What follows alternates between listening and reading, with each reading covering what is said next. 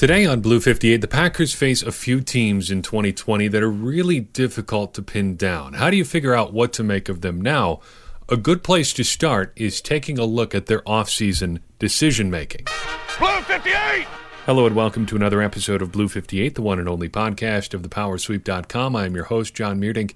Happy to be with you here for another episode. We're going to finish out our look at the Packers' 2020 opponents today and then take a look at Take Your Eye Off the Ball, Chapter 10. We're talking about defensive backs this time, and there are some interesting implications as far as the Packers go. So let's dive in with a bit of a discussion about the Packers' upcoming opponents for 2020. 4 to go on this episode. The Colts, the Eagles, the Panthers, and the Titans. Let's start with the Colts. When do the Packers play them? Week 11. The Packers are on the road for this game. It's a noon kickoff in Indianapolis. Sweet little stadium they've got down there, Lucas Oil Stadium. Nice place to see a game. Pretty place to just drive by. It's a nice looking stadium. So if you're in the area, maybe you should stop by. Good place to watch a football game. The Colts were 7-9 in 2019, third in the AFC South. Just the consummate feeling of an also-ran team. They weren't really outstanding or terrible in anything other than running the ball. They were 7th overall by DVOA in 2019, but overall, nothing super special on either side of the ball. 19th by DVOA on offense, 17th on defense. Not going to just get blown out of the water on either side, but nothing really all that exciting either. They are trying to change that, however.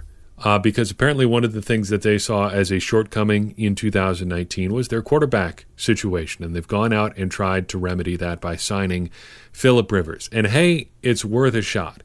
If you think there are two situations to explain Rivers not being super outstanding in 2019, it's worth rolling the dice on one of them not being true. Are you betting the Chargers were just snake-bitten and the team just wasn't that good around him? Or the other possibility was that Rivers was just old? If you're inclined to think that he was old and that's why he's been in decline, there is some juice to that statistically. His adjusted net yards per attempt were the lowest they were since 2012, one of the best single indicators of passing success. He's also 39, and chances are that trend is not going to reverse at that age. But on the other hand, the Chargers were not that great. They didn't really have that many people for Rivers to throw to. They were in and out of the lineup a lot. And he was still pretty good not that long ago at age 37. So it's worth a shot on a one-year deal, I guess, if you don't have any other options. And the Colts really didn't. And if it turns out that Rivers isn't any good, they'll just bottom out and take a quarterback near the top of the draft next year. But if he turns out to be good, well, so much the better. Their most notable defensive addition has to be DeForest Buckner. They traded the 13th overall pick to get him. You better hope he's good, and I think there's a pretty good chance that he will be. At a production ratio of 1.42 over the last two seasons as a defensive tackle, that's pretty awesome. He also led the 49ers on that run stop metric we look at a lot, tackles within a yard of the line of scrimmage, or a yard or less, or tackles on runs of a yard or less. He had 19. That was the most on the 49ers. Pretty good sum there, again, just for a defensive tackle. Playing in a different system this year, will he be as good? I don't know. But he's been pretty darn good so far, and over his last two seasons, again, that production ratio is hard to argue with. So how concerned should you be about the Indianapolis Colts? I would say medium. The Colts this year, last couple of years, seem like a team where it depends which one you get from week to week. Which Colts team are you going to get? Are it going to be the good Colts, or is it going to be the bad Colts? You never really know. The Packers have a few of those teams this year, and we're taking a look at a lot of them in this episode. The Colts, the Eagles, the Titans are all kind of those sorts of teams. The Colts I would put at about medium concern, and we're going to have to see how they get rolling because the Packers don't play them again until Week 11. So we're going to have to take some time to wait and see what sort of team they are. But at least early on, I'd say there's reason to at least be wary of the Colts. The same is kind of true of the Eagles, although I'm more concerned about the Eagles than the Colts. The Packers play the Eagles in Week 13. They get them at Lambeau Field, an afternoon kick, 3:25 kick if you're in Central Time. Wish I was. In 2019, the Eagles were 9-7. That was good for first place in the dogfight that was the NFC East. The Eagles made their money on defense last year. They were sort of middle of the pack on offense, 14th overall by DVOA, 17th for the pass, 13th for the run. But on defense, 12th overall, 16th against the pass, 4th against the run. That'll get things done, especially in a division where everything is pretty close. On offense, I think you could go one of three ways for their most notable offensive addition. Jalen Reagor or John Hightower or Marquise Goodwin, or perhaps just look at them all together, because these players all have two things in common. They're all receivers, and they've all been clocked at 4.43 or less in the 40-yard dash. Jalen Reagor ran a 4.22 at his virtual pro day. He was a 4.7 at the combine, so a little bit slower. John Hightower, a 4.43. Marquise Goodwin, a 4.27. The Eagles clearly wanted to get faster at wide receiver, and they did. I think Goodwin's the most conceptually interesting pickup because they almost sort of got him for free. They gave up pick 190 in this year's draft for Goodwin and pick number 210. The 20-slot difference between 190 and 210 is pretty negligible. Just 8 points of value on the Jimmy Johnson trade value chart, so it's pretty close to a wash there. But Goodwin, I think, would be worth way more than 8 points if he's anywhere near what he's been in the past. If he's at least a receiver worth carrying on your 53, I'd have to think he's worth more than 8 points on the value chart. It seems like a pretty good deal for the Eagles there. They picked up somebody the 49ers clearly didn't want and managed to do it pretty much on the cheap.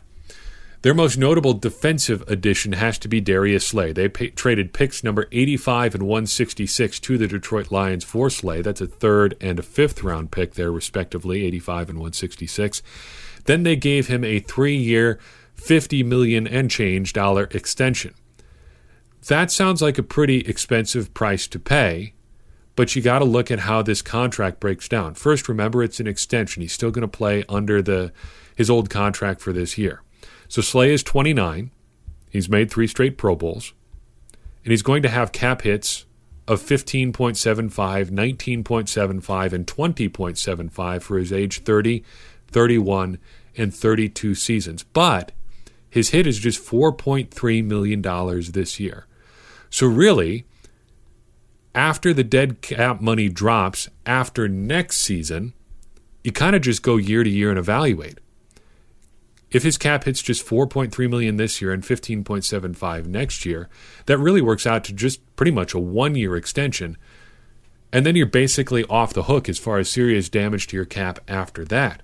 That's a pretty savvy pickup, I think, for the Eagles, because even if they get like 90% of Darius Slay this year, or of what he was in the past couple years this year, and like 80% the year after that, that's still pretty darn good. And chances are you weren't going to get a player that good with your 3rd or 5th round pick. Now, that said, I'm always kind of a little bit philosophically against trading multiple picks for one guy. But if it's a known commodity, and that commodity is as good as Slay has been, it starts to make a little bit more sense. It's at least defensible. How concerned should you be about the Philadelphia Eagles? I'd say fairly concerned. Philadelphia tends to be a smart, well-run team that's going to be in contention just about every single year. Don't see much reason that's going to be that different this year. I would expect to get a pretty tough game from the Philadelphia Eagles. Moving along, the Carolina Panthers up next. Packers play them in Week 15. It will be a Saturday game or a Sunday game. We don't know yet, and that's kind of neat. But the Packers will have them at home at Lambeau Field.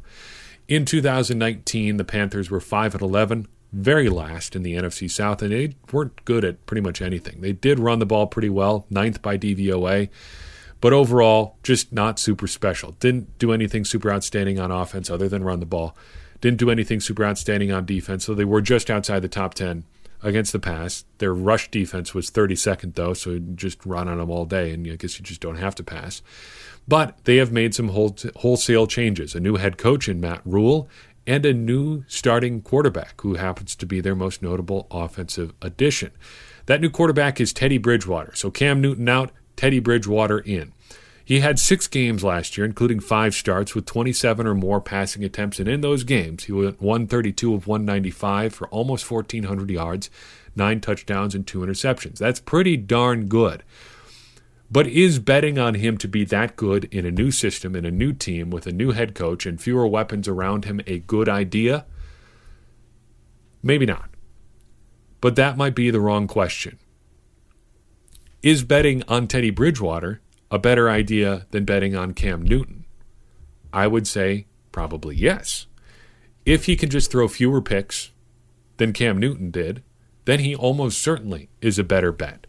Other than last year where he played 2 games, Newton has only had 1 season in his career where he's thrown fewer than 12 interceptions. That was his 2015 MVP year, and he still had 10 that year. Now, I get that he's a dangerous player. It can be a dangerous player when he's right.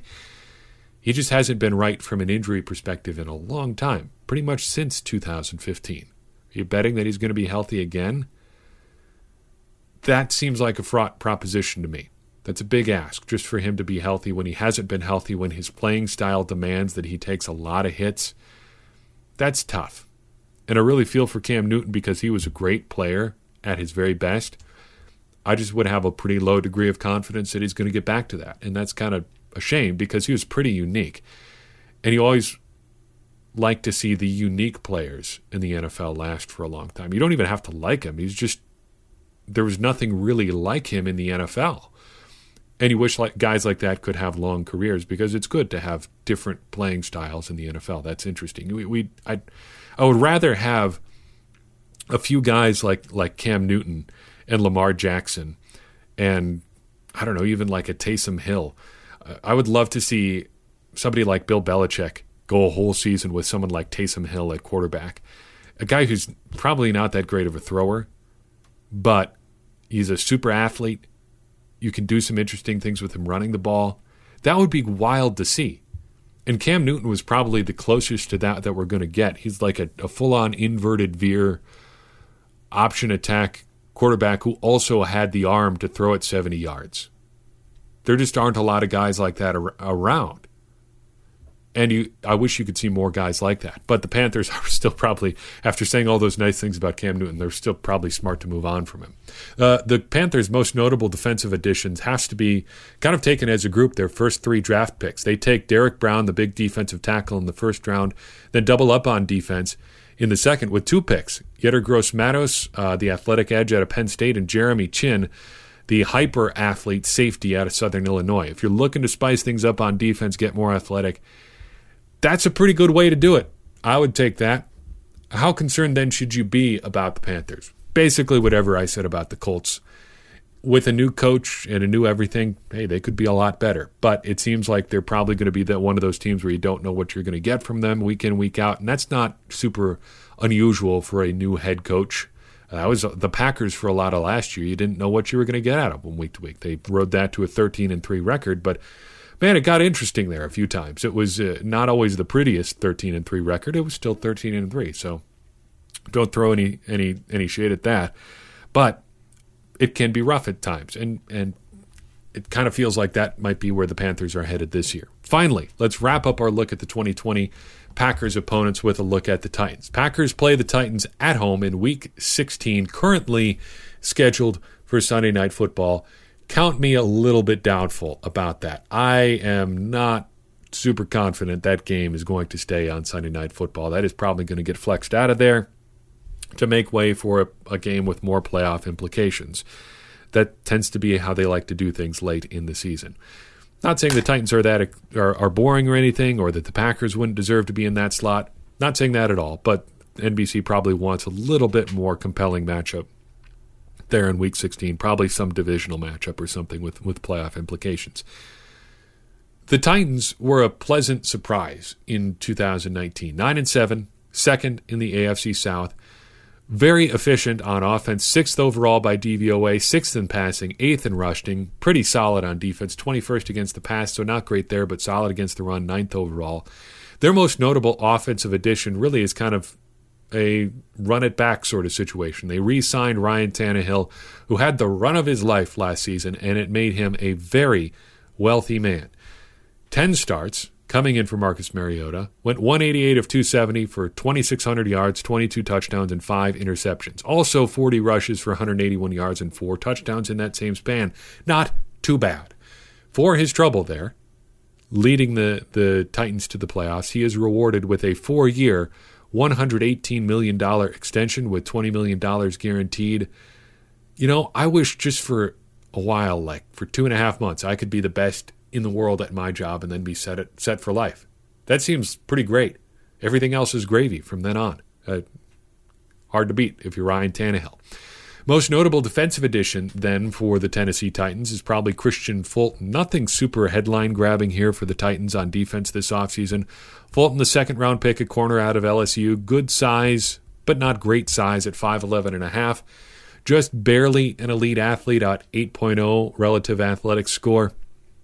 He seems, though, like the kind of guy who's going to end up playing for a long time after people went out of their way to talk themselves out of him because he's only just barely an elite athlete.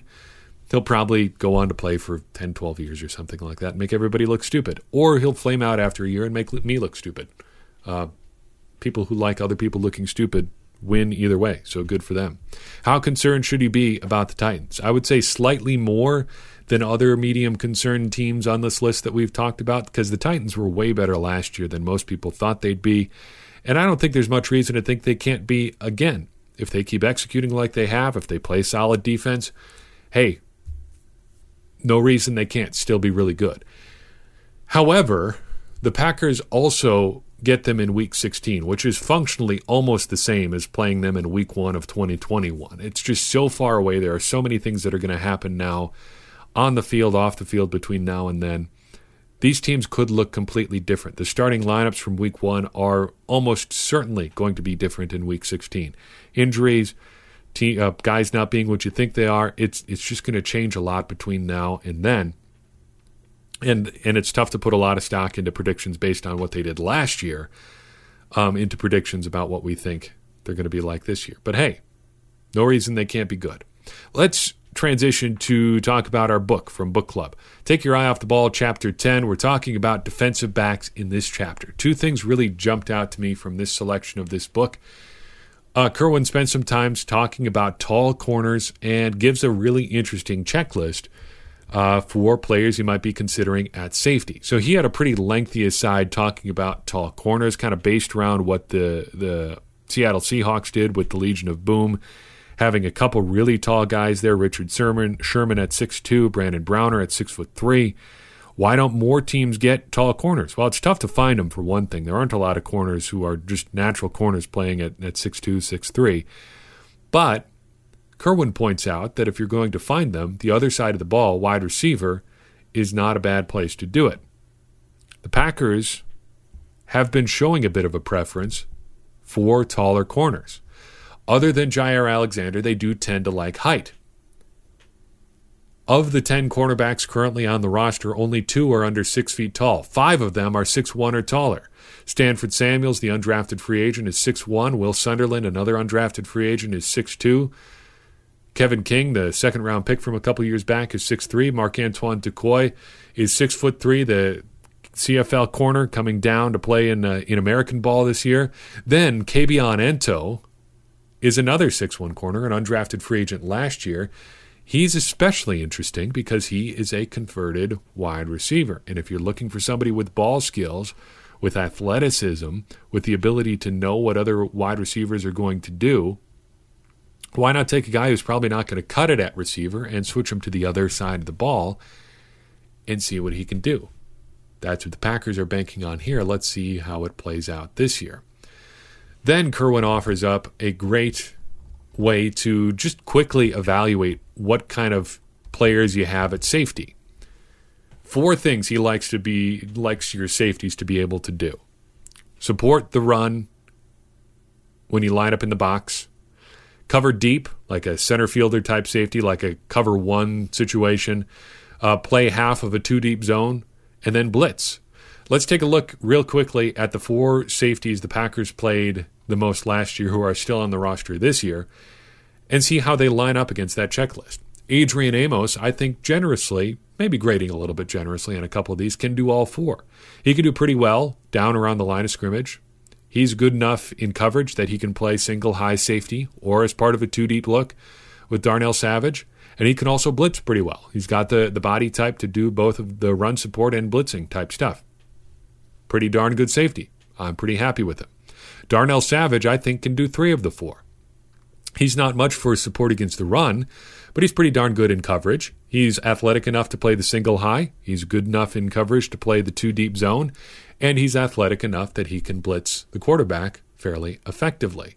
Raven Green is not so much a cover safety, but he's good in the box. The Packers play them as that tweener dime linebacker type. And he's good getting across the line of scrimmage. Again, good body type for that. But then Will Redmond, you've got, who played a lot of snaps last year.